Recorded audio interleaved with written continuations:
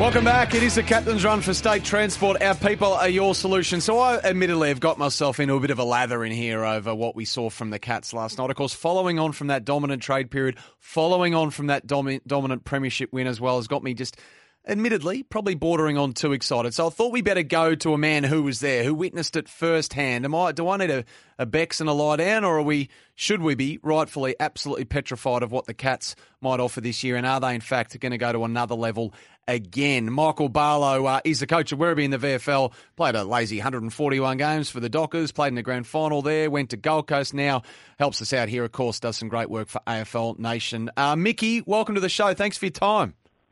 Morning, Sammy. Yeah, good to hear your voice and be on. I'm just on a road that you know very well, I think, the Westgate Bridge, trying to get over the bridge and into Icon Park to have a look at Collingwood Carlton a bit later on. But, last night, pretty impressive, the Cats, and on the other side of the coin was the Hawks, who obviously have a bit of work to do. So where are you on a scale of 0 to 10? 0 being it's a practice match, don't be stupid, and 10 being everyone else is playing for second? No, I think it's the bottom end of that, probably a 3 or 4. Right.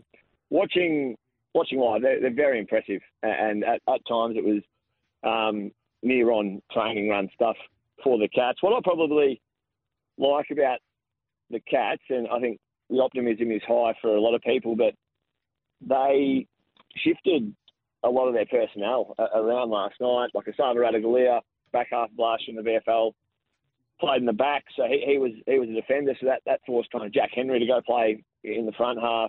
Hurt himself, I think, at the back end of the second quarter, and didn't play any further part. But they're looking for ways to improve again.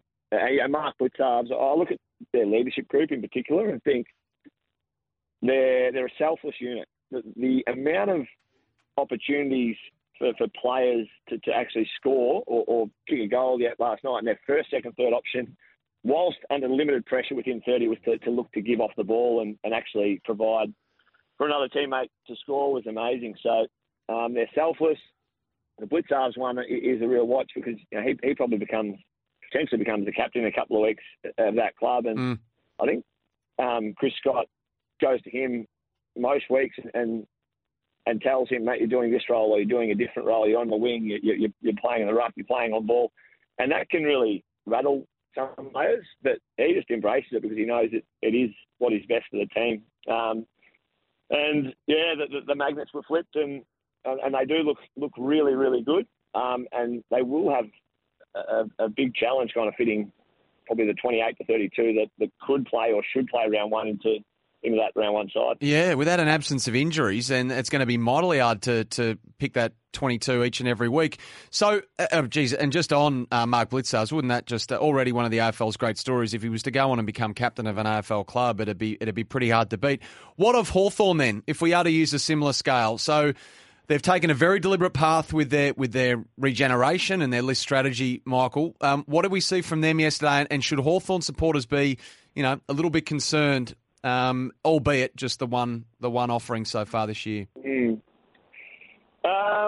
I think they have prepared themselves and prepared their members and supporters for what's to come. And I think drawing Geelong at GMHBA Stadium in February, when they are kind of largely fully fit and available, I don't think Hawthorn would have been the only side kind of getting a bit of a touch-up at this time of year from the reigning premier. But I listened to Sam Mitchell. I think Sam Mitchell's very impressive, the way he assesses things and the way he's going about it. I listened to him this morning with Kane and Kingy, and his mention of that it's never as bad as it seems, and it's never as good as it seems. So the 85-point margin is to the eye and in the moment alarming, but at the same time you look at the players that they exposed for the first time last night. Young Weddle on a wing, played on Blitzarves, would have learned almost centre square bounce mix was Will Day, Ward, Lloyd Meek is new to the club, so they're actually just getting these guys together in these positions and actually playing as a group for the first time. So they will improve markedly off the back of a fair touch-up last night. And I love the fact that Sam Mitchell won't balk at probably some pessimists out there, and he'll he'll continue to toe the line that he's been doing for a couple of months. Just coming back to the Cats, and obviously that trade period where they're able to bring in, 3 former first-round draft picks, and they all shone in different ways yesterday. Just that Geelong forward line. So a lot of text this morning saying hard to believe that Ollie Henry couldn't get a regular game at Collingwood last year. I mean, could he make the Pies pay this year? Was he one of the big takeaways for you? Yeah, he was, and he's probably the one of those 3 recruits. You look at their grand final side last year and you think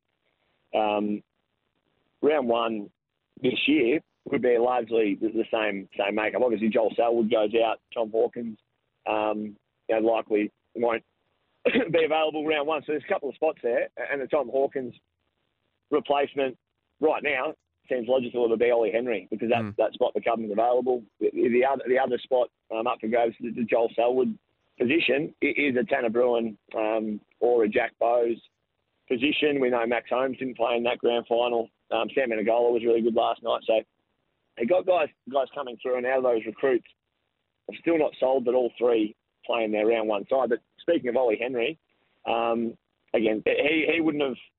Well, no, he would have, because Collingwood was one of the most explosive ball use sides off halfback last year and brought the ball in really quickly. Couldn't establish himself in that front half. But the ball movement from the Cats, when they do get it between the arcs, it's very predictable that they'll turn, that they'll offload a handball to the run and speed from behind, and it just flows in. And largely they get one-on-ones, and the athleticism and forward craft of Ollie Henry really shone with a vacant forward 50. It'll only get harder for him. The more opposition will put work into him, and the opposition will get a little bit stronger as well. So, yes, absolutely a great audition for Ollie Henry. But again, it's never as good as it seems, Sammy. Never as bad as it seems. So Ollie Henry would be on cloud 9 this morning, but bigger challenges to come for him. Of course. Hey, there's one other name I wanted to raise with you, Michael Barlow, as someone who, you applied your trade in the engine room. Now, this man, Max Holmes, you mentioned him, missed out on the grand final last year, made a name for himself off a wing last year, but deployed right in at the centre bounces last night and really caught the eye with that explosiveness out of congestion. I mean, it might not be a role change for the duration of 23, but, geez, he caught the eye last night. Yeah, and even last year, I think he was coming back from an injury mid-year, and Werribee actually played against Geelong, and Max Holmes played as a genuine inside mid. And he didn't have a huge day, but what he had was a huge 15 minutes. I think it was maybe the third quarter in that match where he had 4 centre clearances in a row, and it was all off the back of his speed and explosion out of the one-on-one scenarios in centre square bounce. So I think it's a really important, and a lot of clubs are picking up on that necessity to have at least that one speed player and the one burst player in the centre square bounce to be able to pick the loose ball and then explode forward, knowing that they've got one-on-ones ahead of the game. So, it's Chris Scott. There were some cutaways on the KO broadcast of him last night after the game had finished. The camera panned to him, and he looks like he's getting younger. So the stresses aren't dying on him, because I think he's looking. The only stresses at the moment he's having is how to actually maximise the magnets that he actually has, and how quickly do they put Max Holmes into the engine room, because I think in time he'll become a centre square bounce player and a genuine inside mid. Are you getting younger coaching Werribee, mate? Not at this time of year. There's a big build. It is a long summer and a long pre-season. We've got our camp this weekend and kind of tidy up a few things on the camp, and then we'll head into some practice matches. We start the week after AFL round 1, so it's closing in. Our practice matches will start next week, which, listening to a lot of AFL coaches and a lot of AFL players this time of year, you get sick of pitching your own guys against your own guys, and that can come with some frustration. You're trying to do the same thing, and everyone's kind of aware of it. And I think our guys are absolutely looking forward to playing some opposition and getting a few different variables at them, which will be good. And it'll be good for the coach as well to kind of allow our guys to go out and fly their craft against an opposition. But loving it, Sammy. It's a very good role, but also like kind of mixing it up on the side with a bit of media work to keep the balance right. Well, we love having you on here, mate, that's for sure. And I know you're getting along to the footy today, so enjoy that. And great to have your insights from yesterday with Geelong dismantling Hawthorn. And best of luck for your other day job, that is coaching Werribee, of course. Appreciate you joining us. Thanks, Sammy. Chat soon.